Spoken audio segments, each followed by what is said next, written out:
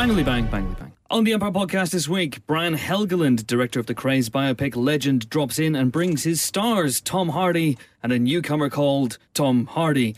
Plus, another frickin' legend, Ron Perlman, shows up and is simply awesome.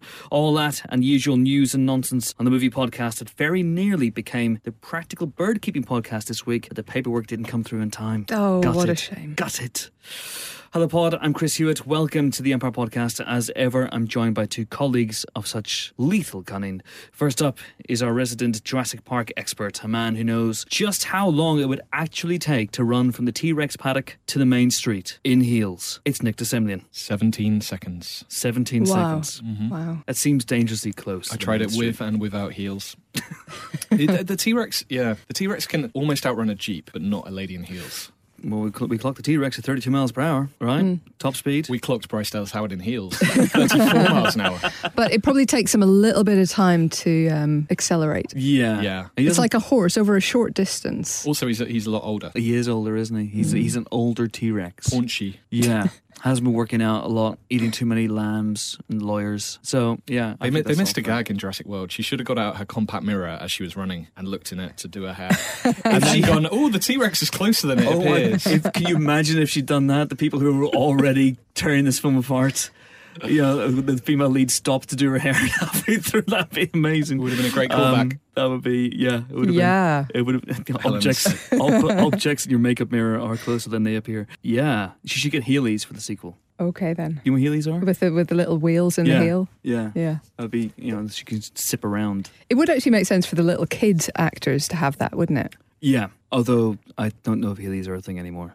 No, it's probably 5 years ago. Although Granddad. I did see someone in Heelys the other day, like a young person, a youth, on Heelys at Holborn tube station. I've never heard of this. Get off my lawn! I said. It sounds like something from the Jetsons. Heelys are basically trainers, but with wheels in the heel. Have you not seen them? No.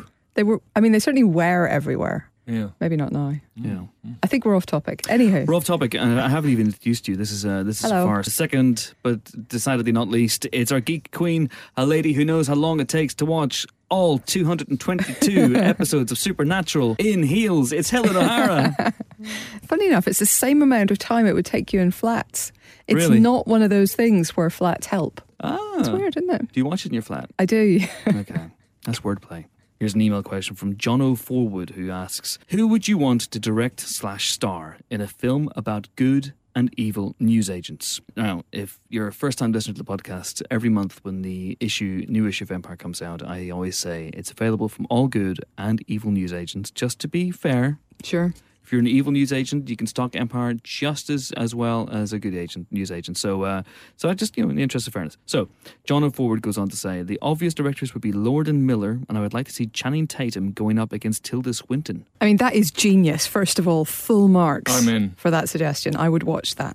I don't understand why it's those people, but I'm curiously excited about it. So, I'm intrigued by this. See, I can see Channing Tatum as the small local newsagent, the guy who runs a convenience store in the corner, who gets his papers in during the day, sells Mars bars at ridiculously overinflated prices. And Tilda Swinton could perhaps be the cold, callous, conglomerate type. So you're saying this is basically Snowpiercer with a little bit less cannibalism? I haven't said anything about cannibalism. It's There would still be There cannibalism. would still be cannibalism. Okay. The pitch is Snowpiercer with Haribo. And who doesn't want to watch that? Haribo Piercer. Oh my God. I've got a pitch for this. I had a little think last night. Here's my pitch. You realise none of us in this room can actually greenlight this. Really? Someone listening don't will. have Someone to. listening will. Someone Trust listening, me. yeah. Okay. Okay. Ben Mendelsohn is an Empire subscriber. He gets his issue late, No way. after it's already out in the shops. So he goes on a crusade against newsagents in general. Oh, this is good. So he's terrorising newsagents. He's But okay. Michael Fassbender Ooh, is news agent. Oh. He's a spy who is running a newsagent for some reason.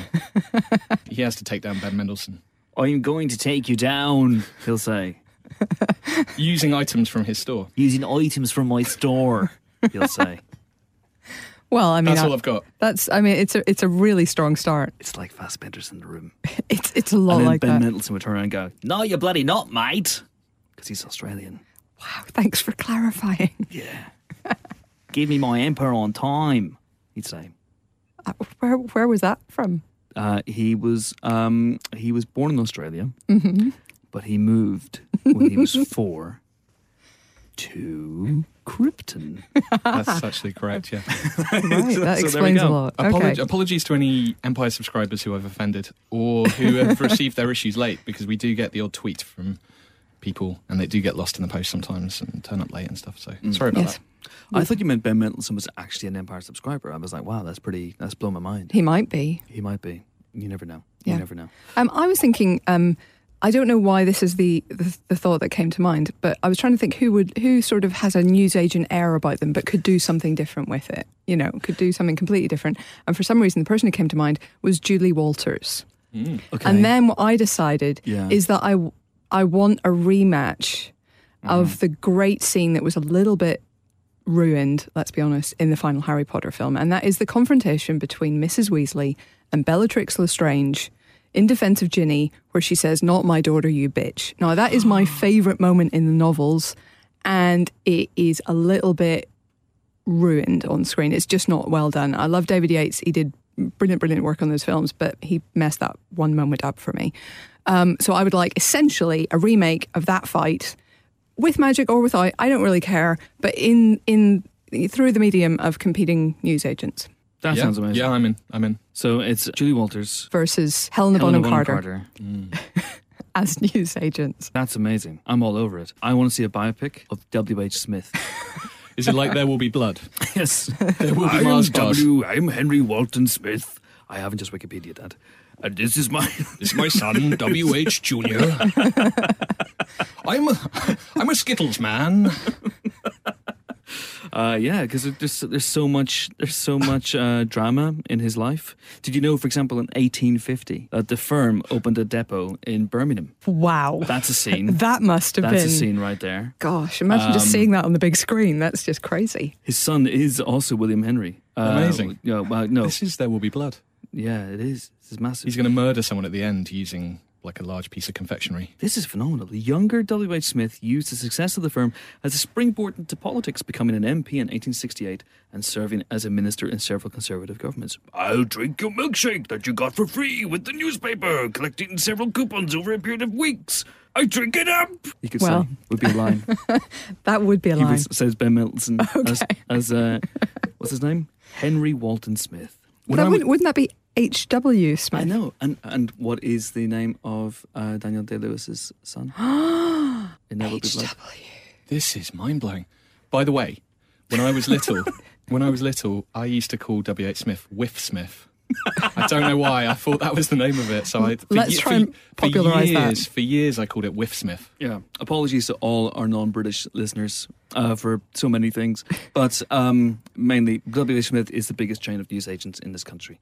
Newsagents are places that sell newspapers, magazines, and sweets. Newspapers and magazines were something that you could get in the early 21st century and late 20th century. If you're listening to this in 2020, probably they were things printed on paper, and they had information in them about things. Although in certain newspapers' cases, that was not the case.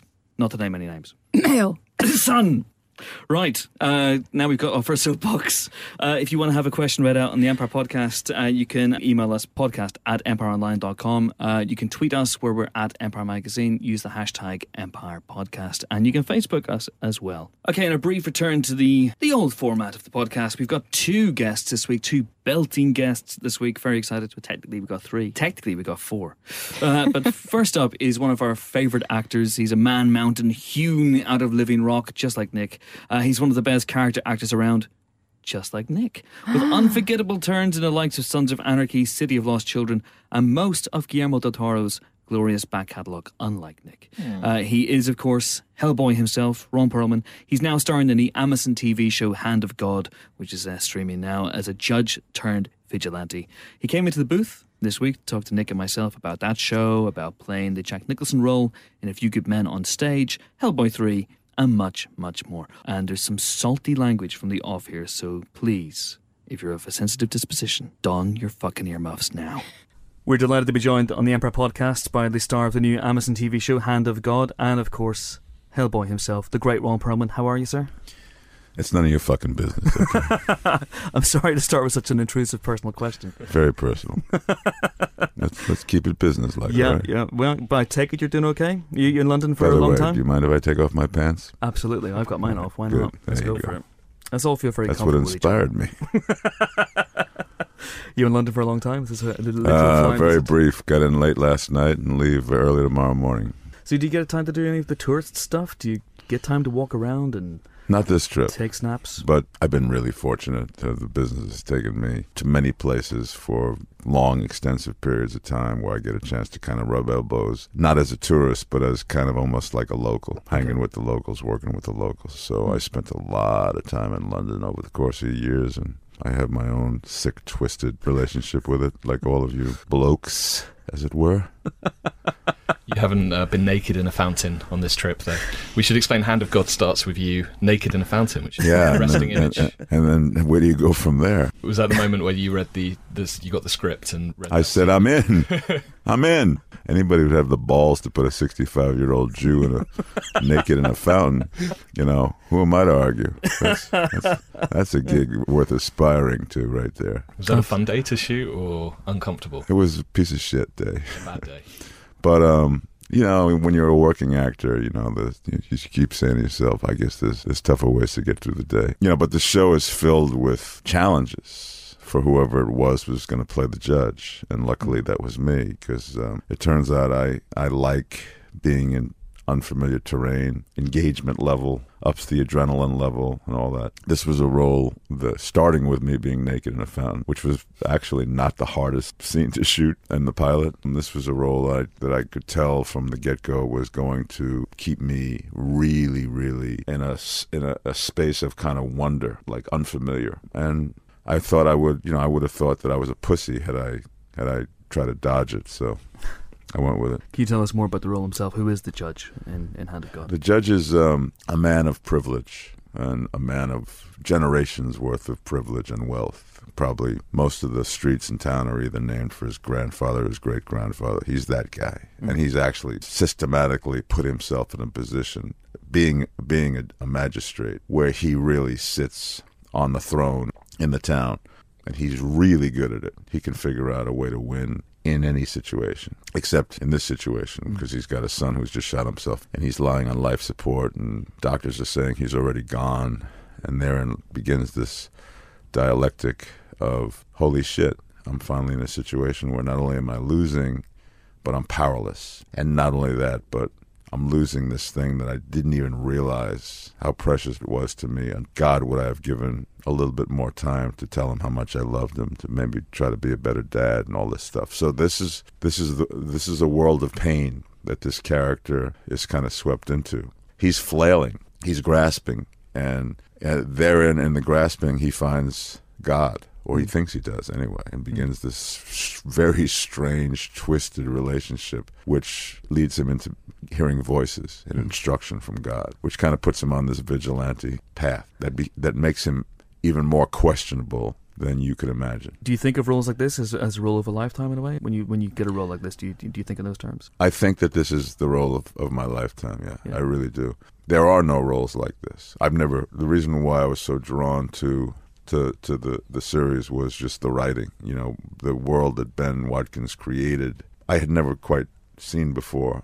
The pilot's very intense. You said that the fountain scene wasn't the toughest to shoot. Can you say what was the toughest? I mean, getting naked in a fountain is tricky, but it's not as scary to me as having to mirror a man who's on the verge of this type of loss. It tested me in ways that I've either avoided or never had the good fortune of confronting before. On days like that, when you're shooting scenes that are emotionally tough, what's your process? Do you, in a way, lock yourself away? Do you spend a lot of time in your trailer preparing? My process as an actor is something that evolved over decades and decades of working. And the ultimate conclusion I came to is the only time spontaneity is possible is when it comes through a completely relaxed muscle. And if you tense up or you try to anticipate or you try to pre-plan, you've removed spontaneity from the equation. So that makes it even scarier. Like, I don't know what the fuck's going to happen when he says action.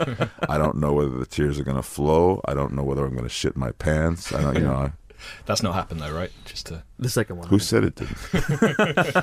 It didn't happen in the pilot, but you have so much to look forward to. Do you have kind of relaxation techniques then? Do you meditate? I try to have somebody stick a finger up my ass. No. Every 10 minutes. I'm sorry, darling. I didn't mean to say that. Sending a special message to my wife right now. It's my own finger, darling. So the show is on Amazon. You can binge watch it. Starting Friday. From your perspective, how much has the industry changed since you came into it? Well, it's just expanded.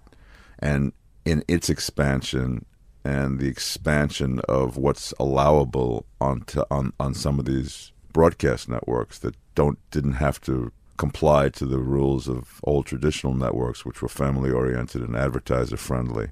Now you have these streaming sources where you want to show a nude scene, you got it. You want to curse, you got it. You do a show about God, you got it. You can go as far as your imagination will take you. And this is why, everyone, including myself, is actually identifying this as a new golden age in television. It springs from the fact that there are so many new players. And that means that in order to attract that limited audience, the only thing that's going to distinguish you from the last guy is originality. And when you have that as the tail that's wagging the dog, that's when you attract the greatest writers, the greatest filmmakers, the greatest actors, because this is what we all look for, is like, how do I do something that is fresh and smart and daring and bold and has never been done before? I found Sons of Anarchy through Netflix, and I ended up binging like 4 seasons of that in a couple. I mean, that's what addicted me to wanting to stay in television. Was I realized I was on a show that was a real juggernaut, not just for the audience but also for the storytelling. And I it's like anything else. You find a drug that you like, you just don't want to stop taking it. Do you binge watch yourself? I don't. I'm leaving all these phenomenal things that I want to watch off to the side for when I'm in the rocking chair and I have nothing to do but pull wax out of my ear. So what are you working on right now? I'm working on this fucking podcast right now. I'm just really trying to get through it. It's a slog, isn't it? It's a slog. I don't have to tell you. Am I right in thinking you were in an episode of Miami Vice? You are right. Back in the day. What was that experience like? Yeah, it was cool. I mean, if you like Paisley, it was interesting. What was your outfit? You had some good... I was playing a kind of a boring autocrat, and I had to say lines that were really, really lame. And I remember I said, how could I say these lines that would elevate them? And I said, well, maybe if I say them like I'm some other actor, because if I say them like Ron Perlman, it's just going to lie there like warmed over shit. So I played the entire character like Burt Lancaster, who's one of my heroes. And when you go back and watch it, if you ever do, you'll see I'm not lying. Like everything was, hello, how are you? I'm heading to YouTube. I was head to YouTube, man. Get this fucking thing. You'll see an homage to Bert unlike you've ever seen before. Have you done that since? No, because people caught me doing it. Like they said, hey, I think he's doing Burt Lancaster. And I went, oh, shit. I can't get away with anything. And you did the Jack Nicholson role in A Few Good Men on stage. No, he did the Ron Perlman role. You got in there before him. Yeah, I did the stage play. And he came to the Broadway play. Looking for work, obviously, because, he needed the job way more than I did. But yeah, that was his introduction to the material, as did Tom Cruise. And suddenly movie stars are playing these roles that, nothing but obscure motherfuckers who were just trying to pay their rent would kill for. I mean, that must have been an interesting experience watching that happen. It was interesting. It was kind of cool to know that Nicholson ramped up a certain degree of excitement about playing the role based on watching my performance. I mean, that's the story I'm telling me and you right now. There's no intersection between that and the truth, but we'll leave it at that. That interchange, though, that famous scene, you can't handle the truth. You can't handle the truth. So you were the first actor to... No, I wasn't actually, because I replaced Stephen Lang, who did the world premiere of, and then I was replaced by an actor named J.K. Simmons, who just won the Academy Award for Whiplash. So the more obscure the casting got, the more bizarre the takeaway is. Yeah. That's an amazing through line. Yeah. I'd love to see a movie with you guys. Stephen like Slang as he asked us to call him, yourself and J.K. Simmons. That'd be amazing. So you know Stephen if you know that he's Slang. Yeah, he came at the not in the podcast, but he came at the office a few years ago when Avatar was out. Yeah, he's an old friend of mine. Great guy. Yeah. So yeah, I want to see a movie with the three of you in it right away. Let's try and send some good. We'll try to put that on the books for you. You're also on Twitter. I follow you. You're very funny on Twitter. Thank you. At Permutations. Unlike today, where I'm just bombing. I'm bombing. No, I'm loving it. I'm laying eggs. I get the feeling from your Twitter account. A lot of stars maybe will get their assistants to do it for them, but I get the sense it's you. You're actually typing your own tweets and I do my own tweets. Unfiltered, Ron Perlman, unfiltered. Mm-hmm, exactly. Yeah. You came to Twitter fairly late in the day. Was that something? Yeah, a couple of years. Yeah. Was it something that you looked upon initially with maybe a little bit of distrust, a little bit of suspicion? Not nearly as much of distrust and disdain as I look at it now that I'm a member. What you're going to say is you're looking at us. Yeah. No, but I mean it's a slippery slope. That shit, man. In what way?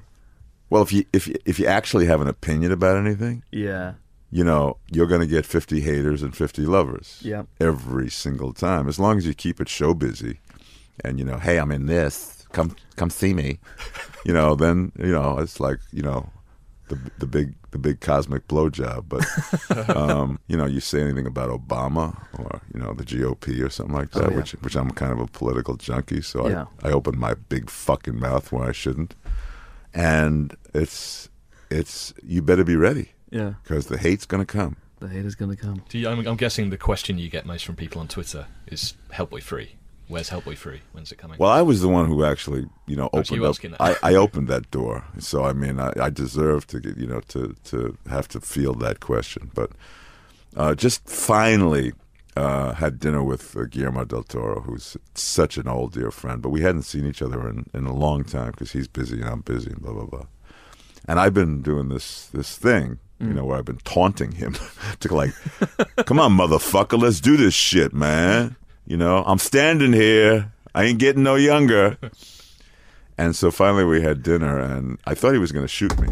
But he ended up being quite, amused by this whole thing. And by the end of the dinner, we made a pact that, whatever happens with Hellboy 3, if he does it, I do it. If he doesn't do it, I don't do it. Yeah. So that's the way it sits right now. But you must love the character, because that's an arduous process to get into the Hellboy costume and now prosthetics and stuff. I really feel as though I'm done with the character. I don't have a burning desire to put that shit on again. But I do feel Guillermo told me what the resolve to the trilogy would kind of look like in broad strokes. And it's such an amazingly theatrical, cinematic idea that I found it to be essential that we do it. And not only that, but we were designed to be a trilogy with a beginning, a middle, and an end. And we've only done 2/3, so I feel kind of we're really not done till we finish it. Can you give us a one-word hint of what that third installment, the flavour of it? I can give you a 2-word hyphenate. Fucked up. The X-rated Hellboy. Because the end of Hellboy 2... That's almost one word. Yeah. The end of Hellboy 2 is so lovely, like gorgeous freeze frame. He's just learned he's going to be the father of twins. And then the notion of I'll tell you this, the two twins were going to, one would look like the mom and one would look like the dad. And which one was, one of them was going to be completely fucking corrupt and the other one was going to be angelic. Yeah. Which one was which? No, only Guillermo would make the fucked up looking one be the angel. So then that adds to this saga of holy shit, he's the beast of the apocalypse. He has to take down civilization. He has to. It's non-negotiable. Yeah. And so that's the foundation for the story, and that's what I think. It'd be a shame if we don't do it. Right back when he was talking about doing The Hobbit, he mentioned that he had a part in mind for you. Yeah. Can you say anything about that now that all those films? Yeah, no, it was the bear. The guy who was the bear. Right. Bjorn, yeah. When he was no longer a part of it, I became no longer a part of it. By choice, because, I wouldn't have been even in the conversation if it weren't for Guillermo. You hadn't started your bear exercises? No. I hadn't bared anything yet. We do this thing with guests on the podcast. Oh, no, really? Don't worry, it's not that bad. It's called the IMDb bunker. So there's a lot of trivia about actors on the IMDb. You bet there is. 90% of it's not true. So we just want to run past some things with you, see what's true and what's not. Go ahead. So it says here that... Untrue. I'm not even Ron Perlman. You're Don Perlman. I haven't been myself lately. Early in his career, he tried doing stand-up comedy. True. Fantastic. Not so much. That's why I became an actor. What was your routine? I stole. You stole. I stole. Yeah, I stole, and I mainly stole from George Carlin, who was obscure enough when I was doing stand-up that no one would have caught me. It was almost like my version of trying to be Burt Lancaster on my Miami Vice, but people caught on. They said, "Wait a minute, he's doing George Carlin's routine, like word for word." Did you ever have a Larry David experience where you came out and just looked at the audience and then just went off again? That you sensed it wasn't right? I never in my life had a Larry David moment, except maybe on the golf course, because probably we both suck. You're well known, obviously, for your extensive body of work with acting under prosthetics. That is true. We know that. You've given many actors like Armin Shimmerman and Michael Chiklis advice on how to emote effectively onto full head prosthetics. Is this true? Semi-true. Okay. In what way? One of them. Which one? No, actually, I did give both of them my version of the prosthetic thing. Uh-huh. But it had more to do with medication than actual acting advice. I said, you're going to want some preparation H because you're going to be sitting in a chair for long periods of time. This is good stand-up. You don't need to steal anything. See, I could have been a contender. I could have been somebody. Is it true that your favorite movie of all time is Nobody's Fool? It is among my favorites. Right. I mean, it's definitely in the top 50. I mean, my favorite movie of all time is The Godfather Part 1. But Nobody's Fool is emblematic of a movie that's quiet, purely character study, no plot. Very little happens in the movie, and yet you just you don't want it to end. And the last one before we let you go, Ron. This is verbatim from the IMDb. Bears such a striking resemblance to singer and actor Tom Waits that once Waits was credited as Perlman on a movie poster. Is that true? And would you know if it was true? No, I don't know whether that's true or not. I don't. But I do know that I did a movie in Paris for 6 months, so I was living in Paris, and I was recognized on the street 26 times. Right. And 24 of them, they thought I was Tom Waits. One guy thought I was a guy I never heard of, and then there was one person that said, "Hey, you're Ron Perlman." But out of 26 times, 24 thought I was Tom Waits. And one woman chased me. I said, "No, I'm not Tom Waits." She says, "Fuck you! Why do you say you're not Tom Waits? If I were Tom Waits, I would be so proud of it." And I went, "Yeah, and me too. I'm telling you, I love the guy. I'm a fan, but I'm not him. Fuck you." That's amazing. Fucking American. Which means I have to ask, have you met Tom Waits? We have met. Not nearly enough for my liking. This is a motherfucker I would really like to get down. We actually talked at one point about playing brothers in a movie. Wow. Because it's pretty obvious that, and we weren't able to get a script that we both agreed on, but that's on the bucket list. Just so that I could, have lunch with him every day. Have catered set food, and talk about shit. Talk about shit. That would be amazing. So a film with you, Stephen Lang and J.K. Simmons, and then the film with you and Tom Waits as brothers. Yeah. If you take nothing else from this podcast, please take those two ideas and make them a reality. I'd like to take the financing along with it. How is Empire doing these days? Look around you. There is no financing here. I guess it's going to be a real low budge. We'll shoot it in here. We'll get a Kickstarter going. Ron Perlman, it's been a pleasure. Thank you so much. Pleasure's been mine. Can I just say, when I was at the bar, when I was a barrister. Oh yeah, which bar? Yeah, the bar. We used to make jokes about Judge John Deeds. Do you remember that TV show, which had a judge who frequently would decide cases fought by his ex-wife and his lover, or his wife and his daughter, and things like that? Wouldn't that wouldn't be allowed? Would that it? wouldn't really be encouraged. No. Okay. And also, he would do things like go off and interview witnesses and members of the jury and stuff on his own, which again, not encouraged. But not ruled out completely. No, ruled out completely, pretty much. Yeah. Okay. People used to just come into chambers every morning and just laugh at that. Like, did you see what he did last night? I feel there's a risk that this new series, despite the awesome Ron Perlman, will receive the same greeting from actual lawyers. Did you see the bit where the judge turned vigilante? Well, it could happen. I mean, it seems unlikely. I've met a few more judges than you, I would guess, Chris. I think I've met a few more vigilantes than you. All right then, agree to disagree. And they're all lovely people. Brian, if you're listening, please don't kill me. Let's meet for bridge at the weekend. There's a court show on ITV called Judge Rinder. I got an email from Judge Reinhold, I'm not even kidding, about 3 or 4 months ago, just telling me he'd love that show and he wanted me to tweet about it.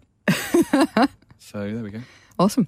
Watch Judge Rinder. Nick, of course, one of your finest hours at Empire was finally making Judge Not Lest Ye Be Judged by Judge Reinhold a thing. This in is the true, magazine. yeah, in which Judge Reinhold turns the tables on his critics by criticising or critiquing their reviews of his films. Mm-hmm. And I finally made it happen. It took years. It took years, but it was very good. 2 things I really wanted to do along those lines have never quite happened. I've always wanted to listen to Your Friend Billy Sane, which is an agony uncle column in which Billy Sane solves the problems of Empire readers. That's never quite got past his people. The other thing that's never quite got past people's people, so to speak, is Mr. Bean's Holiday, in which we take Sean Bean to Brighton for the day and film him on the rides and having an ice cream and with his trousers rolled up around his ankles, and we print it in the magazine as if he's having a lovely time. It's weird that he wouldn't want to do that, isn't it? You get a free trip to Brighton. Didn't you at one point switch your attention to Michael Bean? Yes. And try and make it happen with him too? Even though it was spelled differently. Yeah. Both would be equally terrifying. You're having a great time, aren't you, Sean? No. An article based on a pun based on a Mr. Bean sequel. Yep. Yeah, that's a good one. Finest hour. Yep. Sean, if you're listening, and I know you are, can we please do that? And similarly, Billy saying, call me 0800 Hewitt Chat. That's the number.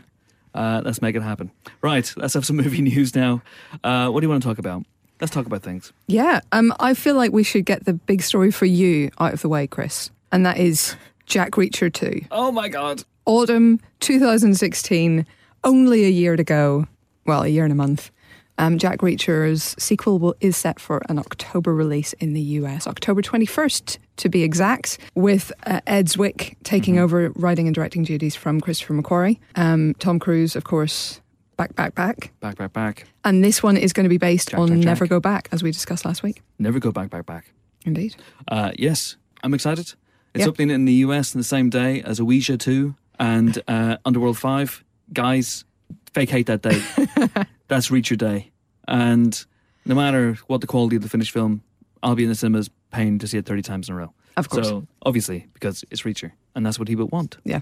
So, well, he'd say nothing, but that's what he'd want. See, he says a lot. He does say a lot. There was so many. I just finished reading the most recent Jack Reacher novel, which is spectacularly titled Make Me.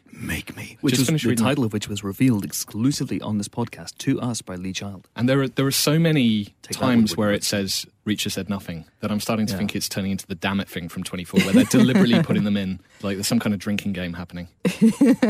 Hewitt said nothing. Yeah, I wouldn't be surprised. It's a fun book, that, until it gets really, really dark and twisted. twisted. It got super dark in the last 30 pages out of nowhere. Yeah, it was quite depressing. I like the super darkness. I mean, a good super darkness, but still like super dark. Anyway, tell me the title of that book again. Make Me. Oh, for God's sake, Helen! Look, I just want to know the title of the new Reacher book. Can you not just tell me it, please? Who's on first, Chris? What just happened? Yeah, I'm very excited about that. Ding, Nick. What's on your movie newsometer? Born 5. Or is it Born 4? Or is it Born 6? Right, it's definitely not Born 6. But the latest Paul Greengrass, Matt Damon movie, which I believe has just started shooting or is about to start shooting on Monday, now has a villain. Tommy Lee Jones has already been confirmed that he's going to be in it, presumably chasing Bourne around Europe. But now Vincent Cassel has been confirmed as well as another baddie, if Tommy Lee Jones is a baddie. And Matt Damon has also said a couple of things about the film. He talked about how it's going to start in Greece, and it's kind of an austerity thriller. We do know that Paul Greengrass likes a political subtext, or indeed text. So that's rather exciting. Yeah, I'm excited about this. I mean, Vincent Cassel is one of those guys who is really, really good as a villain. And he almost works sometimes where, as a red herring, just by putting him in the film, you think he's going to be the villain. And if he turns out to do anything other than mass murder, you're surprised. It's almost a twist. So I think casting him as your bad guy is probably a good move. And a nice kind of contrast physically and in terms of kind of energy to Tommy Lee Jones. So if he's got these two very different guys kind of after him, then I think that's an interesting setup. I'm very curious about this one. Is Jeremy Renner going to turn up? I would doubt it. You never know. Because he appears on screen and goes, "Hey guys, it's me, Jeremy Renner." Then everyone would go, "What? Who?" He might just be in the background. From the he might be in the background of One Shot blowing up a wolf. They might go, "Oh my God, Aaron Cross is still in the loose," and everyone goes, Who's Aaron Cross? What's happening? I'm going to take some meds. That's really bummed me out. But still, very, very exciting times. I'm intrigued by something I saw today, which was the first pick has been revealed of Bryan Cranston as LBJ, Lyndon B. Johnson, in an HBO movie called All the Way, which is based on the Broadway play for which Cranston won a Tony fairly recently. Now, one of the reasons I'm intrigued by this is that it's directed by Jay Roach. And Jay Roach directed Trumbo, which also stars Bryan Cranston as the screenwriter Dalton Trumbo, who was blacklisted during McCarthyism, of course, and he had his name. He wrote loads of scripts under pseudonyms and whatnot, and his life's very, very interesting.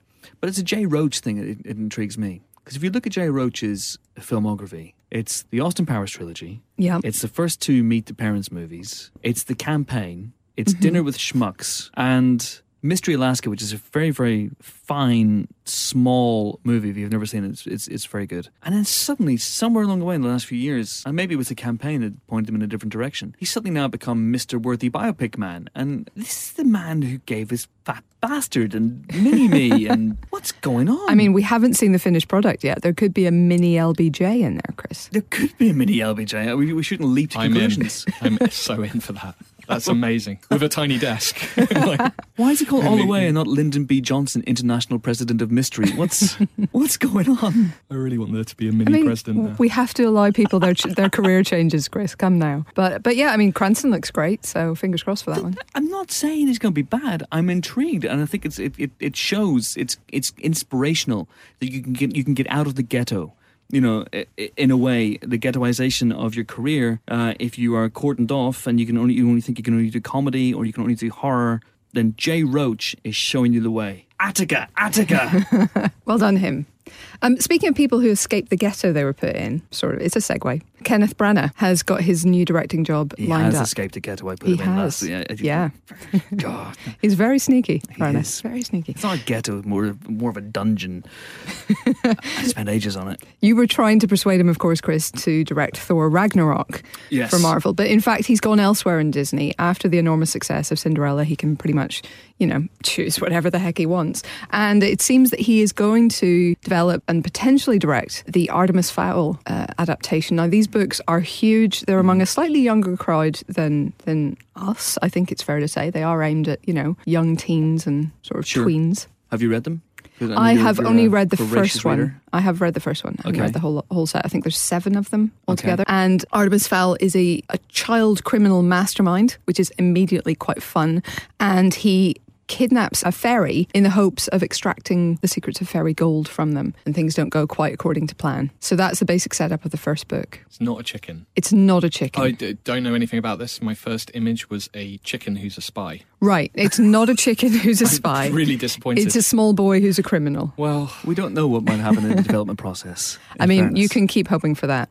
Funny enough, somebody was pointing out on Twitter that the cover of the book actually portrays a kid who looks exactly like the boy who plays the young Bruce Wayne in Gotham. So if they're just going off similarity to... Which they should do. Nothing else should come into it, really. That's who they should cast. But that's the kind of kid we're talking about. So it could be really good. And it could be another sort of big young person series. So it'll be interesting to see what Branagh does with that one. Fantastic. Happy days. Isn't there a Lemony Snicket TV show coming up? There is. Netflix. I'm super excited. I love Lemony Snicket. I bang on about it all the time. The movie Jim Carrey was very good as Count Olaf. It was, yeah. The rest of it wasn't that good. No, but And I wish there was more. So I'm excited about that. I think it'll actually suit the TV format better, potentially. Although the unrelenting grimness may be quite fun to see. It's super grim. It's super unfortunate. Grim. It's super unfortunate. Maximum snickety. Maximum snickety. I'm looking forward to it very, very much indeed. And one more thing we should quickly mention is Cate Blanchett is potentially going to star in a biopic of Lucille Ball. And this is exciting because Aaron Sorkin is writing the script. And that is just a combination of people that I would never have put together, particularly. Now, Lucille Ball, I mean, the idea of having a biopic of her is actually a really good one because she was an enormously powerful TV force. Her show was like the biggest thing on TV for 10, 20 years. Huge, huge success. She studied acting back in the day, I think I'm right in saying, with Bette Davis. So she went a long way back on Broadway and in film before she got into TV, but it was there that she really made her mark. And it's a really interesting kind of story. And Aaron Sorkin and Cate Blanchett. Weird mix of people, but I'm kind of intrigued by it. Good mix of people. Very good. So there's no director yet? There's no director yet. No, they're sort of putting together a package that I guess they can sort of take out to people. Shop to directors, as I believe the saying goes. But I wouldn't imagine that Cate Blanchett would have a heck of a lot of trouble of finding somebody good. If this movie's a biopic, right? Movies about people are biopics. Real people are biopics. Does that mean the Babe movies are biopigs? That happened. One more thing before we talk about the very, very sad news that happened this week, Helen. Well, Tatiana Maslany, who's the star of Orphan Black, who gives not just one great performance in that show, but about 16, is apparently in the running. She's going through the auditioning process for Star Wars Episode 8. To play all the other characters? I assume so, because quite frankly, you could save a lot of money just getting her to do everything. She is one of the contenders. There's a shortlist which contains Gina Rodriguez, who's the star of Jane the Virgin, who's going to be seen soon in Deepwater Horizon. Olivia Cooke is also in there. And they apparently all have appointments for, and I quote, a chemistry read with an actor who appears in episode 7. Yes. You can read our story where we have named name. Olivia Cooke is from Me and Earl and the Dying Girl. Yes. Right, yep. Which we're going to be talking about in due course, and I will be gushing about it in due course. And then the saddest news this week, the awful, tragic death of Wes Craven, who passed away at the age of 76 following a brief battle with brain cancer. Wes Craven was, for me, one of the horror filmmakers who shaped my love of the genre. One of the big four, Cronenberg, Romero, Carpenter and Craven. And he's the first one of that quartet to go. The rest are not allowed to die. This is my, I'm saying it right now. Sorry guys, you got to hang around. But Wes Craven, I mean, where do you begin? The man was extraordinary. Last House on the Left, The Hills Have Eyes, A Nightmare on Elm Street, Wes Craven's New Nightmare, the Scream franchise, which, as Kim Newman said in a tweet earlier this week, which I think nailed it better than anyone else could. Wes Craven reinvented horror 4 times. Most directors don't even get to manage it once. And, I haven't even mentioned The People Under the Stairs, or The Serpent and the Rainbow, or Shocker. Which you introduced me to. I introduced you to Shocker. My love of Mitch Pileggi and his finest cinematic hour. Which is saying something. But, well, I think it probably speaks more to the lack of cinematic hours from Mitch Pileggi than... You shut up. But Shocker's a lot of fun. But Wes Craven had a fascinating career. He was an English and psychology professor. He got into hardcore porn. He was editing porn for a while, and then obviously his movie career took off. Last House on the Left was his first one, wasn't it? And that's a very, very hardcore film as well. No holds barred. It's a very grim film, very grueling film. Pretty much all his early work was really, really gruesome. The Hills of Eyes is very, very dark. And so many just moments that stay with you. There's shots and there's deaths in the Nightmare on Elm Street series that absolutely you will not shake. Those will be in your head forever. The bathtub scene. The bit on the ceiling. Oh, yeah. There were things he came back to throughout his career. The bathtub scene in Nightmare on Elm Street actually echoes a previous scene in a film he made, which not many people have seen, called Deadly Blessing, which stars Ernest Borgnine and a very young Sharon Stone, and has an ending I've never forgotten. The film itself is not very good, but the ending is fantastic. And there's a moment in the bathtub, the main character goes to have a bath, and a snake gets, because someone lets a snake into the bath there, and it's like, what he was really good at was, because he was a psychologist and he knew what people feared, and he was very, very good at digging into that sort of primal jelly at the back of your brain and tickling it a little bit. Kind of finding the situations you normally feel very safe in and then giving it a dark twist. Yeah. He directed a TV movie about a spa that had a portal to hell, which is why I didn't go to spas. Also, they were a bit too expensive. I don't go to hell either. Yeah, for the same reason. But he was also, by all accounts, a gentleman of it, as well as all this dark stuff. He was into bird watching. And I was reading some of his columns. You can go online and read his articles about birds and bird watching, and they're really nice and funny. Yeah, he was great. I interviewed him a couple of times. I think the last time I spoke to him was either for issue 200 or it was for Red Eye, his very solid thriller from 2005. And he was great, and he endured all my stupid questions about Freddy Krueger. But yeah, phenomenal. I mean, Nightmare on Elm Street looms large. And even though he left the franchise after that, he came back to co-write Nightmare on Elm Street 3, and then obviously New Nightmare, which was great and paved the way for Scream, which was a very, very meta take on horror. But Scream's fantastic. I love Scream 2. Scream 2 is great. Yeah, absolutely brilliant film. We did a Scream-a-thon, didn't we, a few years back? We did Scream and Scream 2. We stopped. We stopped before Scream 3.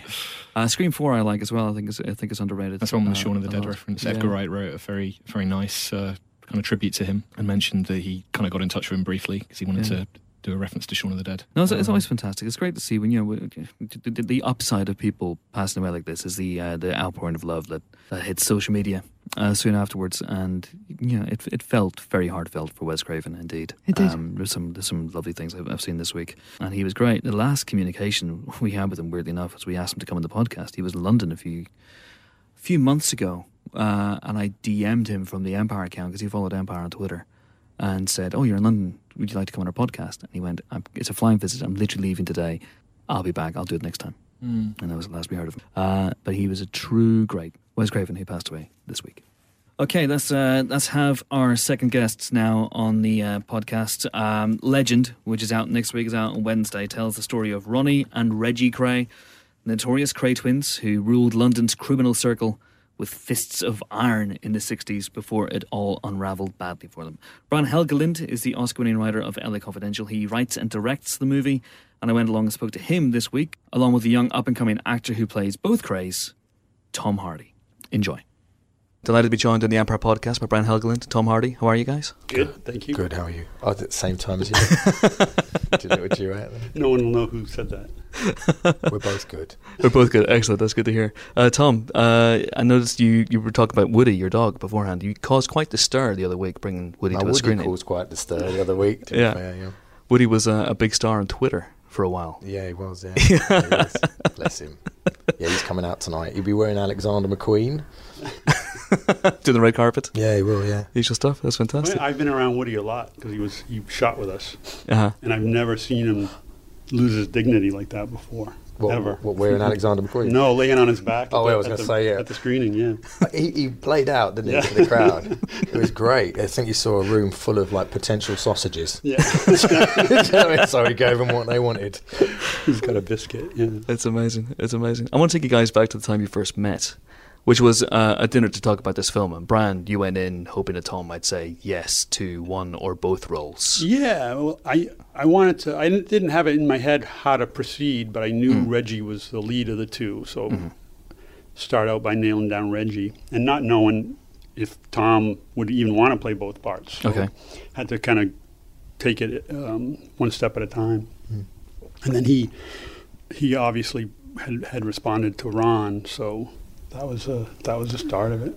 What were your recollections, Tom? Did you go into that thinking I'm going to do this, but I want to play both parts, or how did it come about for you? I wanted to play the Krays for years, for a long time, but I never thought it would come up, and for it to come up through Working Title was I knew that they were going to make a film. It wasn't going to be salacious or anything like that, and it would be taken seriously, and it was going to be a good piece of work to get involved with. So when it popped up in the ether that the Krays, there was a script about the Krays and knocking about through Working Title, and that it was Brian who'd written LA Confidential and he was directing. Those components immediately, for me as an actor, made me want it, no matter what. The question was, did I want to just play Reggie? And I wasn't really, for me, I wasn't really feeling that as much as when I was reading the script, I was enjoying the Ronnie character. Yeah. And then, but I didn't want to lose either of them. But if I had to on the day, if I could choose one and only one, then I probably would have chosen Ron. Right. And Brian was corralling for Reggie. So we went out to dinner, and ultimately it came down the line as, It's that old candy commercial. You got chocolate on my peanut butter. No, you got peanut butter on my chocolate. You got Reggie on my Ronnie. Yeah. You gave me both. Yeah. So was it a tough negotiation over that dinner? No. It was. No. But it's funny because you make that decision at the end of dinner, and to me, the movie's now fucked. Or not. But if it doesn't work, if it doesn't work, it's fucked. Yeah. So all the 6 months of hard work that's about to come is going to be a complete waste of time. Yeah. It's like snatch and grab, and the road suddenly gets narrower. Yeah, doesn't it? The tightrope begins. So, at the same time, it gives the film the discipline, because I think a film needs a discipline applied to it. So it became, how do we do it, and how do we make it go away? I mean, you told me something, because I've spoken to you before about this movie, Brian, that you felt, and Tom, maybe you can weigh in on this, that you felt that the Ronnie part was the prize for you, and that you did Reggie in a way, and Reggie was a great part for you as well, but you rewarded yourself as well with the Ronnie part. That was the real meat for you. Treated myself. Treated you. That was I think that's the phrase you used. You treated yourself in a way to Ronnie. Yeah, because Reggie's straighter and more classic, and I think the kind of part that Tom's shied away from a bit, in that it's not as interesting as an actor. Yeah, you got a point there. I mean, there's an element of the straight lead that I've always wanted to kind of avoid, because they're not normally very interesting. They're very handsome and beautiful or whatever, but that's kind of where the buck stops, and stuff happens to them, and they inevitably accomplish a task, and at the end of the movie we all know they're going to win or whatever. So it's kind of a bit dull. But to be fair, with Reggie, there's a character lead, so it's not. Yeah. It's a leading part with character. So there's no bells and whistles on the ego side of it. Is you can't really get all your trinkets out and your dressing up box and sort of enjoy an immersive sort of clown experience in the truest sense of clown, and sending things up, or playing with the flop, or the air of anything can go wrong at any given moment, that you can with a larger character like Ron, who has a much more of a tightrope in active and reactive behaviour. But I think what was soon very clear to me as a challenge that I wanted as an actor, and there's plenty of actors and actresses who have done it before, but I wanted to do, for me in the training, was to play one character but with two heads, the two sides of a similar coin, and then having individual silhouettes which were iconic, so that we had to tailor them to very specific pre-existing what would you call it, research materials, primary sources, right. Such as photographs and footage and stuff. So there was boundaries to it which were strict and orthodox, and yet a room to play. Ronnie gives more room to play, but also then it gives me an opportunity to earth him against Reggie, so the two were one, if that makes sense. Absolutely. Yeah. That was a good answer. That's a great answer. I mean, I think it benefits from one actor, because the negotiation is in your own head, as far as, and because they are brothers and would have been close and would have thought, some things would have been very similar about them, and rather than two actors trying to find that middle ground, or compromise sometimes as to how they're approaching it, I think it all being in one actor's head, it benefited from that as well. Well, there's a cohesion, isn't there? The thing is, then you have a natural cohesion with the self, which is definitely there, in the same way that if you had two real brothers or twins playing it, there's a similarity that you get further away from when you have two different actors. I know for that reason as well, you didn't shy away completely, because you had to, in some occasions, use face replacement and a body double. Very rarely, though, but for the most part. Some of the action, face replacement, just because the frame couldn't avoid it, but very little. Mm. But in that case, Tom, as well, it was Jacob Tamuri, wasn't it, who was the... Jacob Tamuri is the unsung Cray brother, both Ronnie and Reggie, who, again, he played both parts as much as I did. In fact, he had to do the work twice as hard, because he was mimicking everything and then predicting what I'd do by the afternoon as well. Right. So we'd forge a line at the top of the day to say, look, this is the path of least resistance, so if all else fails, we'll go back to this basic dynamic, and this is how we're going to play the scene.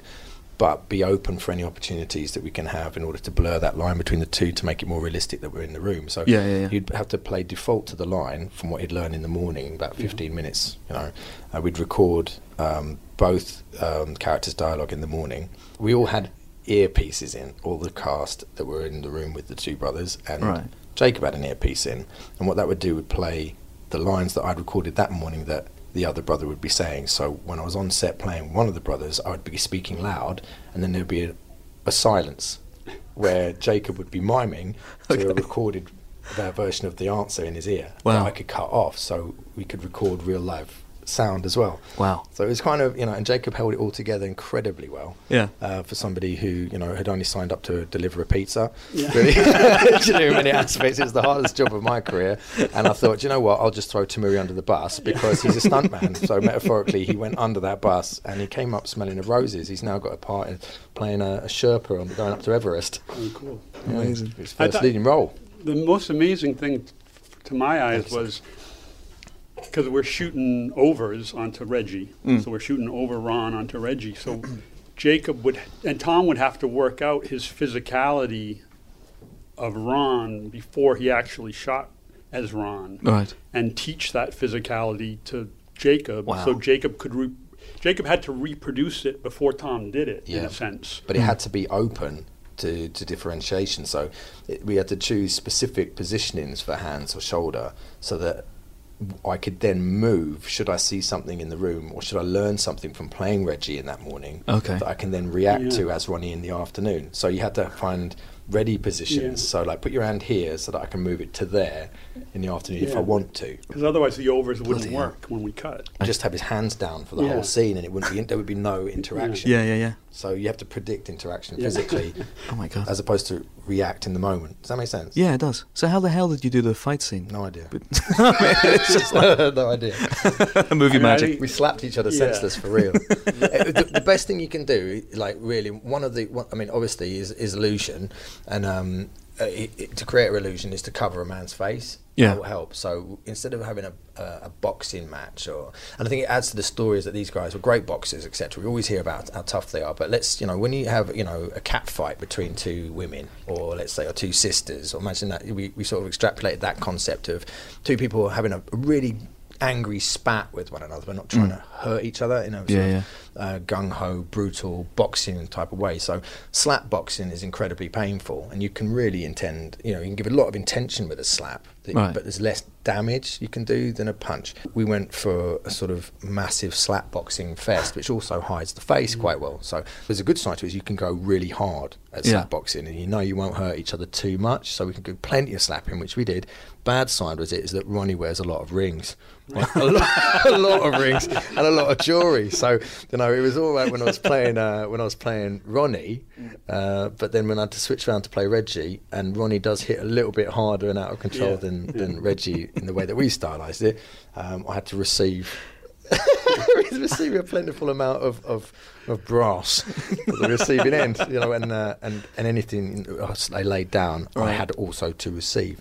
Oh my God! Jacob went to we got stitches, didn't he? And I got a black eye. And when I come to the editing room in the morning, and the editor had said, "You got to see this one," and we'd step through the frames and see the face compress as the hand hit the face and all those things.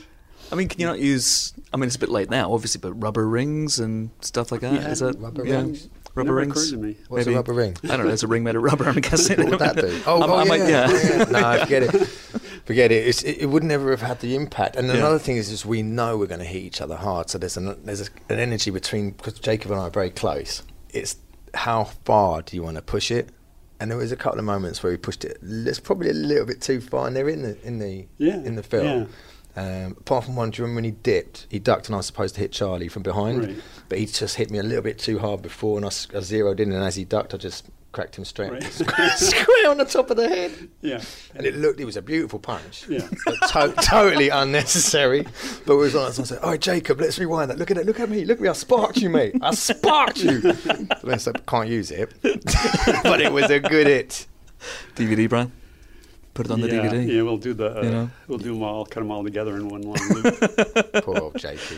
That'd be amazing. Yeah, he was great. He's awesome, Jakey, yeah. And he even came up with the pretzel line, didn't he? Yeah. Oh, really? I bent him up like a pretzel. I really hurt him. It's like, where did that come from? We created a monster with Jakey, didn't we? So it started out as not really into acting, and by the end of it, he was, Strasbourg. Still at Adler. That's amazing. Brian, I'm not going to throw things that you've said to me back at you all the time, but there's one more thing you said to me which I thought was fantastic, which was that when you, Tom, were playing Ronnie, that you would come up to Brian and go, so what are we doing today? What are we shooting? Okay, that's fine. Brilliant. No worries.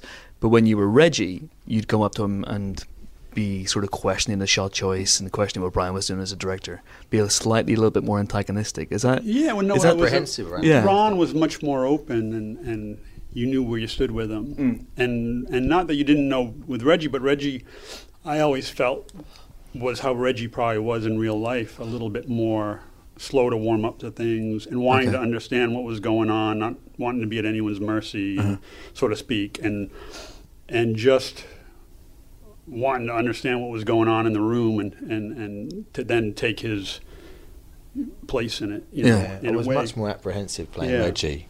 There's a lot more. It was a lot closer to me, I think, Reggie as well. And I don't like playing me. I mean, there was an accent there, which isn't mine, and there's a costume and a silhouette and all that sort of stuff. But it was getting a bit close to using me, and I don't like doing that at all. Whereas Ronnie just doesn't give a fuck, does he? He'll come in and do what he wants, and that's, as a performer, that's like brilliant.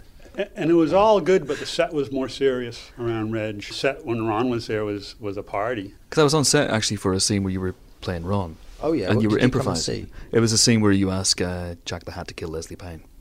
Oh yeah, okay. We were sat in the booth and I was howling. With Taron. It was fantastic. Oh, and with Charlie Merkel, and I was trying to explain to him how to do it properly.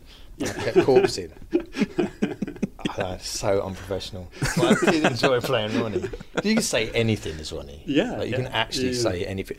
I mean, talking about these people as if they're not real. Yeah. Within the constraint of this particular production and take on the twins as as a story piece in itself, separate from the real guys. When playing Ronnie as a mask, it was definitely a pleasure to be able to have the freedom of the rug puller.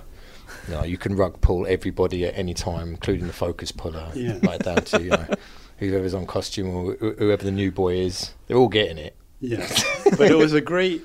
Whoever was opposite him at the time, it was a great separator of the men from the boys. When Tom would, during a take, Tom would change things up, and if they could roll with him or not. It was so much fun to watch. You see guys get flustered. Other guys would just go with hang in there. Yeah, totally. Like the tea scene. That guy just Stephen Lord. Stephen Lord. Awesome, yeah. And the first time when we hadn't rehearsed it this way, but we start rolling and Tom just gets in 2 inches away from him. And when I'm watching it, I'm like, what's Steve going to do? And he just rolled with it. It's so great. Yeah, Stephen's he's an awesome actor. Yeah. And some people come alive to that because it's quite an impressive nature to have an actor in your face with that kind of camouflage going on, because there's only one way it can go, and Ronnie wins. He doesn't lose. So it's how's he going to win?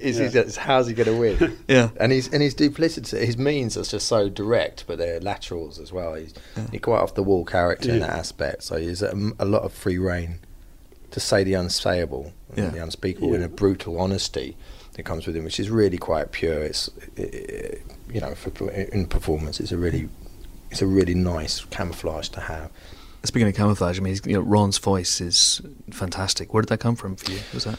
Well, initially there's some BBC footage about a minute long of the lads the twins being interviewed just post getting off. I think they got off a court case for the McCowan case, and it's very hard to ascertain whether or not they were that was their true voice or not. Yeah. Because they're on screen and they're being interviewed, and their lawyers there and stuff like that.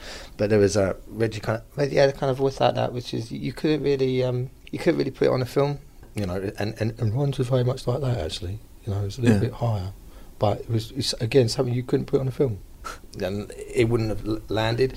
So the voice for Ron, which we took the hollow sound of Ron's sound and made it fuller, more the bass of it. So it's bigger, it's rounder. Do you know what I mean? But it's still from the same source, and but embellished like everything is in storytelling. Never let the truth get in the way of. Laugh. Print a legend, And Reggie's went from being like slightly sly and in the back of his throat to like then bring it forward so that it could be projected. So that's where they came from, and they were born from that, and then brought up a little bit in order to create a vocal silhouette for the pair of them. I mean, you mentioned right at the beginning you wanted to play the Krays for ages. I think it was just, it wasn't like I cognitively was like, oh, I want to play the Craze, so I'm going to track it down. It was just in the back of my, I was thinking about it last night. It's like, I've always thought, oh, it would be great if they come up. I think I'd like to have a shot at that. Being a British actor, you go over some of the people in the past and in history and characters, and that's one from the streets, of the East End. It's a historical classic, it's like Dickensian but real. It's like wanting to play Winston Churchill at some point. You know what I mean? In some aspects, for an actor, there's no discrimination between iconography when it comes to like, observing and reflecting primary sources from people who exist. They definitely were on the list of I'd like, if that pops up, I'd definitely do that, but not with anybody. Because it's going to pop up. It's going to get, just like 15 years from now, they'll probably do another version of it. Oh, yeah, so absolutely. It's something, like you said, keep your eye out, because eventually someone's going to get around to it. And someone's going to play all three, aren't they, with Charlie Craig? That would be interesting. And Brian, when did you first hear about them? I had heard about them as all good things. It all came through Led Zeppelin. But I had been asked to go on tour on the Page Plant tour, because they were going to Warner's wanted to make a biopic. And on the second day of the tour, I was told Robert Plant had no interest in it and wouldn't speak to me. So it was kind of a waste of time. But someone associated with the band had a missing finger, and I asked him one day what happened to it. And he held it up and he said that was the Craze. And I didn't know that he meant people. I thought it was like an animal called a cray had bitten his finger off. Well, that was the thing to do at the time. Yeah. Or it was a dance. He got his finger caught on something. It was a fad. We all cut our fingers off. Yeah. And he explained, did they reach the States? Yeah. And he explained that it was something to do with the music business back in the 60s, and he had gotten on the wrong side of them. And then subsequently, I found out that it was a made-up story. It was a lie. Yeah. Which seemed very appropriate, that the first thing I ever heard about them wasn't true. And then so we've continued in that fashion. Do you know what I mean? It's like, nothing about them is true, really, is it? Yeah. And then it was, Working Title wanted to do the film, and then they came to me, so it went from there. So it's my theory of everything. Yeah. So the Page Plant biopic's not going to happen? Because it's a shame, because I can see Tom. What's that? I was just about to say, can I do the Led Zeppelin? Yeah. That sounds awesome. So you're going to play all of them. Lots of beards. Everyone but John Paul Jones. We can't play Robert Plant. Robert Plant isn't in it. No, Jacob's going to be John Paul Jones, I think. The bass player. Yeah, absolutely. Yeah. That'd be amazing. Who would Panda be? He'd be Paul Anderson. He's the head roadie. Got to get him in there. Yeah. Sound man. That'd be amazing. So just a couple of last things. I mean, Tom, you said this is the toughest role of your career? Technically, yeah. I mean, given that you spent almost 200 days in the desert driving bits of metal around. I spent another 800 days in Calgary, didn't I? With in a Ritu, doing the Birdman of Calgary. The Birdman with a beard and a bear and Leonardo. So it's saying something that is still... I'm into epics, yeah. Give us a long one. Something longer now, please. It's like, I've done ice pigs, I've done red pigs. Now I need some space. Yeah. Some galaxy pigs. That would be fun. Are you done with The Revenant? Is that finished for you? Oh, I'm so done with The Revenant. Yeah. Absolutely. Love that crew, love that team. They're awesome. And it went on forever. But that's going to be another epic in the same way that Fury Road was, but in suppose in isolation, and another in the complete opposite of that kind of barrage of chaos and nuttiness and insanity that is the ride of Fury Road. The epic nature of The Revenant is right out there in the wilderness, so it's huge. And Brian, have you seen Fury Road? What did you think of that? Oh no, it's. He hasn't seen it. You haven't seen Fury Road? That's blatant. Thanks, going on? Support is everything. It is key. It's out on Blu-ray soon. I'll get it for him, don't worry. I think Tom's fantastic in it. Cheers, mate. To be fair, you've got an excuse. Fantastic in it. You were pretty busy the last few months. When I'm making a movie, I don't watch any. It just doesn't come up. Right. Yeah, That's a fair one. I don't read scripts. I didn't even read yours.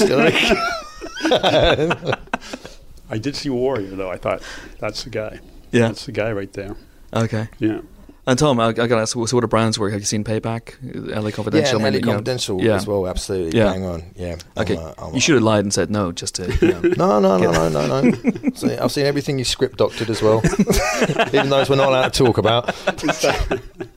I'm a huge fan of his script doctoring. Yeah.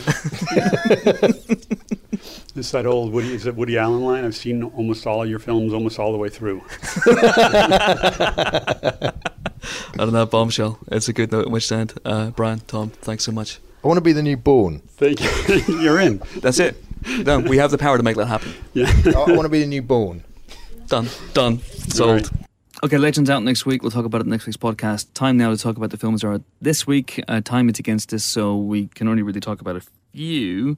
Where should we start? How about we do Me and Earl and the Dying Girl, because I know you loved that. Yeah, I did say I was going to gush about it earlier on, didn't I? Yes, this is a fantastic film. I think it's not going to be quite everyone's cup of tea, but for me, it's potentially on my list of the 10 of the year.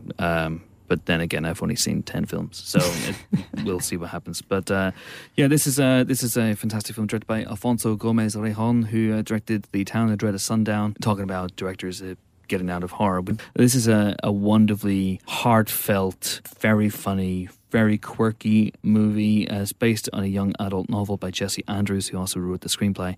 And it's about a young high school student called Greg, played by Thomas Mann, star of Project X. I knew he'd come good one day. And he is aloof and distant, and he's basically going through high school. He has not allowing anyone to affect him emotionally. He's very cynical. He makes films. He makes spoofs, parodies of classic art house movies with his best friend Earl, played by R.J. Kyler. And he's not affected really emotionally by anything until a girl in his class, Rachel, played by Olivia Cook, is diagnosed with leukemia.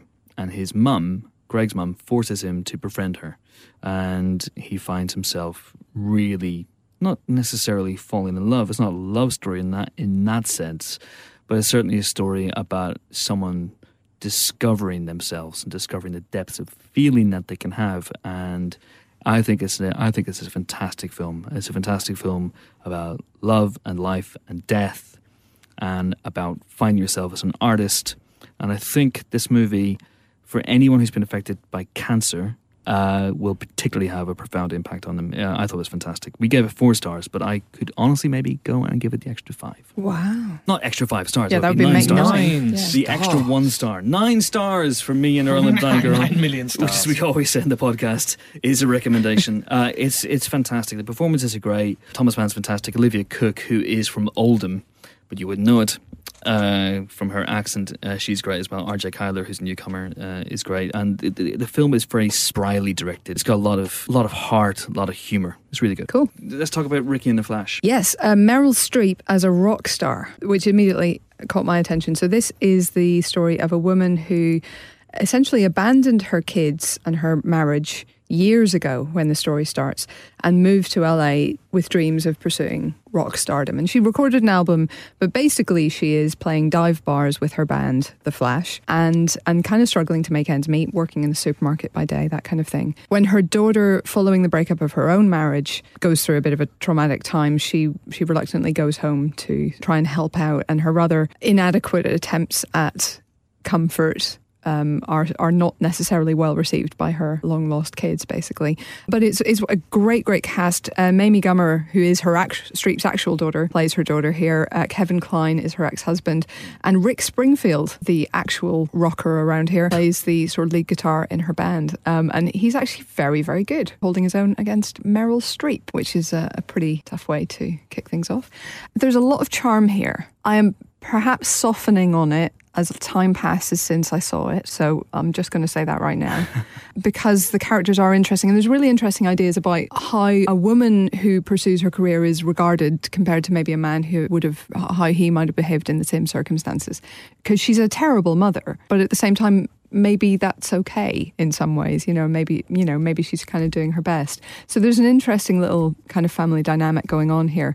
There's no real arc, there's no real growth, there's no real through line particularly here. But it does have a charm, but it just felt to me like every character needed one more really good scene to sort of bring them to life fully. And so it does drag just a little because you're not quite as involved as you should be. So I gave it 2. It's a high 2. I did flirt with a 3. But that's probably right. You're such a Demi hater. So anyway, 2 stars for Ricky and the Flash is what I'm saying. Let's move on to the other film this week. We had him on the podcast last week. He was our podcast guest, Ed Skrein, and now he's the star of the Transporter Refueled, daring to go where the state is no longer contractually obliged to. I watched a bit of Transporter 3 last night. I don't know why. I was on Amazon. That was what I decided to watch. I mean, I can understand watching Transporter 2, which is pleasantly ridiculous in a Fast and Furious style. I'm drawn to its awfulness, like a moth to a flame. It's one of the worst films I've ever seen. Truly shocking. I remember seeing it with you, Chris. We were the only people in the room, and it was just shocking. At the end, yeah. I think there were people just dying around us, fleeing. It's shocking. The first, maybe not the first, but certainly the first I can remember seeing cinematic atrocity inflicted upon us by Olivier Megaton, whose films have just never, ever lived up to that name. And he's went on to just ruin the Taken franchise single-handedly as well. He's at best a mini-ton. Well, this, I would say, is better than Transporter 3. I mean, just to get back to the film we're actually reviewing. It's refueled. They've added fuel. I'm not sure, actually, that they've added enough fuel. But I would say that I think Ed Skrein does a pretty good job of stepping into the Staith's, enormous rock-hewn shoes. I wonder where you were going with that. I mean, because, he does convince as a brawler. The film opens with a scene of him taking down, I think, 6 guys who are trying to steal his car. That's not a spoiler. And, he convinces me as somebody who could beat up 6 guys who were trying to steal his car. So that's good. There's quite a cool scene later on where he leaves his car on neutral and it's sort of rolling along behind him as he just walks along, beating up bad guys. That's quite cool as well. So I think there's no problem with him. The film has a couple of other good sort of innovations, if you will. First of all, his client and his passenger is Anna, who is a prostitute trying to escape from her gangster pimp with a gang of friends. That's interesting because it means that the girls are the one with the master plan here. They are the criminal masterminds, and Frank is just kind of going along for the ride, which kind of gives it a slightly different dynamic. You also have the introduction of Frank Martin's father.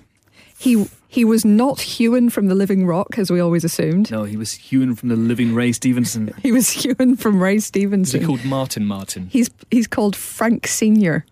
And he refers to his son incessantly as Junior, giving this a nice Last Crusade sort of vibe. And they're actually a lot of fun together because Ray Stevenson is clearly having the time of his life. So that's kind of an interesting little dynamic. It also gives us an alternative potential hostage, for any situation requiring one, rather than a screaming girl, which I always appreciate. So, some nice innovations there. I think the problem is that the script is pretty bad. The dialogue is frequently awful. And the action is rarely as great as you want it to be. I think in this post-Fast and Furious world, your action, if it's going to be ridiculous, needs to be ridiculous with a capital R. Is there anything as inspired as the hose fight from Transporter 2? There's a nice little piece with 4 enormous bad guys in a locked room. It's not as good as the hose or the oil or whatever else. Some of those very choreographed moments we've had. There's a really good car stunt involving 5 inexplicably placed water hydrants, which I really enjoyed. And there's a bit in an airport that's just not quite as amazing as you want it to be. It's okay. I think also the climax of the film is something we've seen a million times in kind of low budget movies, which is a bit on a small boat. Like, all right, okay, but don't really care. So it's not. No, I mean, I don't really care about small boats. I don't have one, and I don't really care what happens to it. So don't let jealousy cloud your reviews, Helen. But I think this is actually, it's a good result for Skrein. It's a good result for Stevenson. I think they had a lot of fun, and I think they're pretty good in the roles. I just think the script needed at least one more draft, if not 3 or 4, and the action needed another 10 or 15 million, probably. It's a bit like the Hitman thing, though, isn't it? They're just rebooting everything at this point. There's no one was asking for another Transporter film, I don't think, were they? Luc Besson's people like it because of the Staith. It's not a beloved character, I don't think, particularly. Skrein does kind of convince you that, this is an interesting kind of guy. There's not much about in the way of character, but, he does the same sort of thing of being very buttoned up and very exacting in his life and then, of course, breaking all his own rules by the time we're 15 minutes in. We have to ask, inspired by Transporter 3's most notorious exchange in this movie, is Frank Martin le gay? In this movie, Frank Martin gets a little bit of action. Frank Martin is not the gay. Frank Martin is not the gay. I'm not the guy. Tell me why we hated Transporter 3 again. I mean, that's possibly the greatest single dialogue exchange in the history of cinema. Olivia Megaton, I take it all back. I take it all back. Yes, the Transporter Refueled is, of course, a 3-star film, which, as we always say in the podcast, is a recommendation. Also out this week is Rick Famuyiwa's Dope, which is a Quentin Tarantino-esque crime thriller set in Los Angeles. It's got a lot of energy, a lot of panache, a lot of pizzazz. We gave that 4 stars. And there's Owen Wilson, Lake Bell, and Pierce Brosnan in No Escape, which is a Luc Besson-esque thriller. You could say we didn't like that very much. We gave it 2 stars. Team Pod hasn't seen it, so therefore we can't talk about it, although I believe there's a bit in it where Owen Wilson throws his young daughters off the roof of a building. I mean, onto the roof of another building. Onto the roof of another building where his wife's waiting to catch them, but nevertheless. Yeah.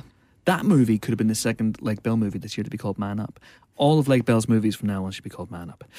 So there you go. That's it for this week's Empire Podcast. Join us next week for more film-related fun.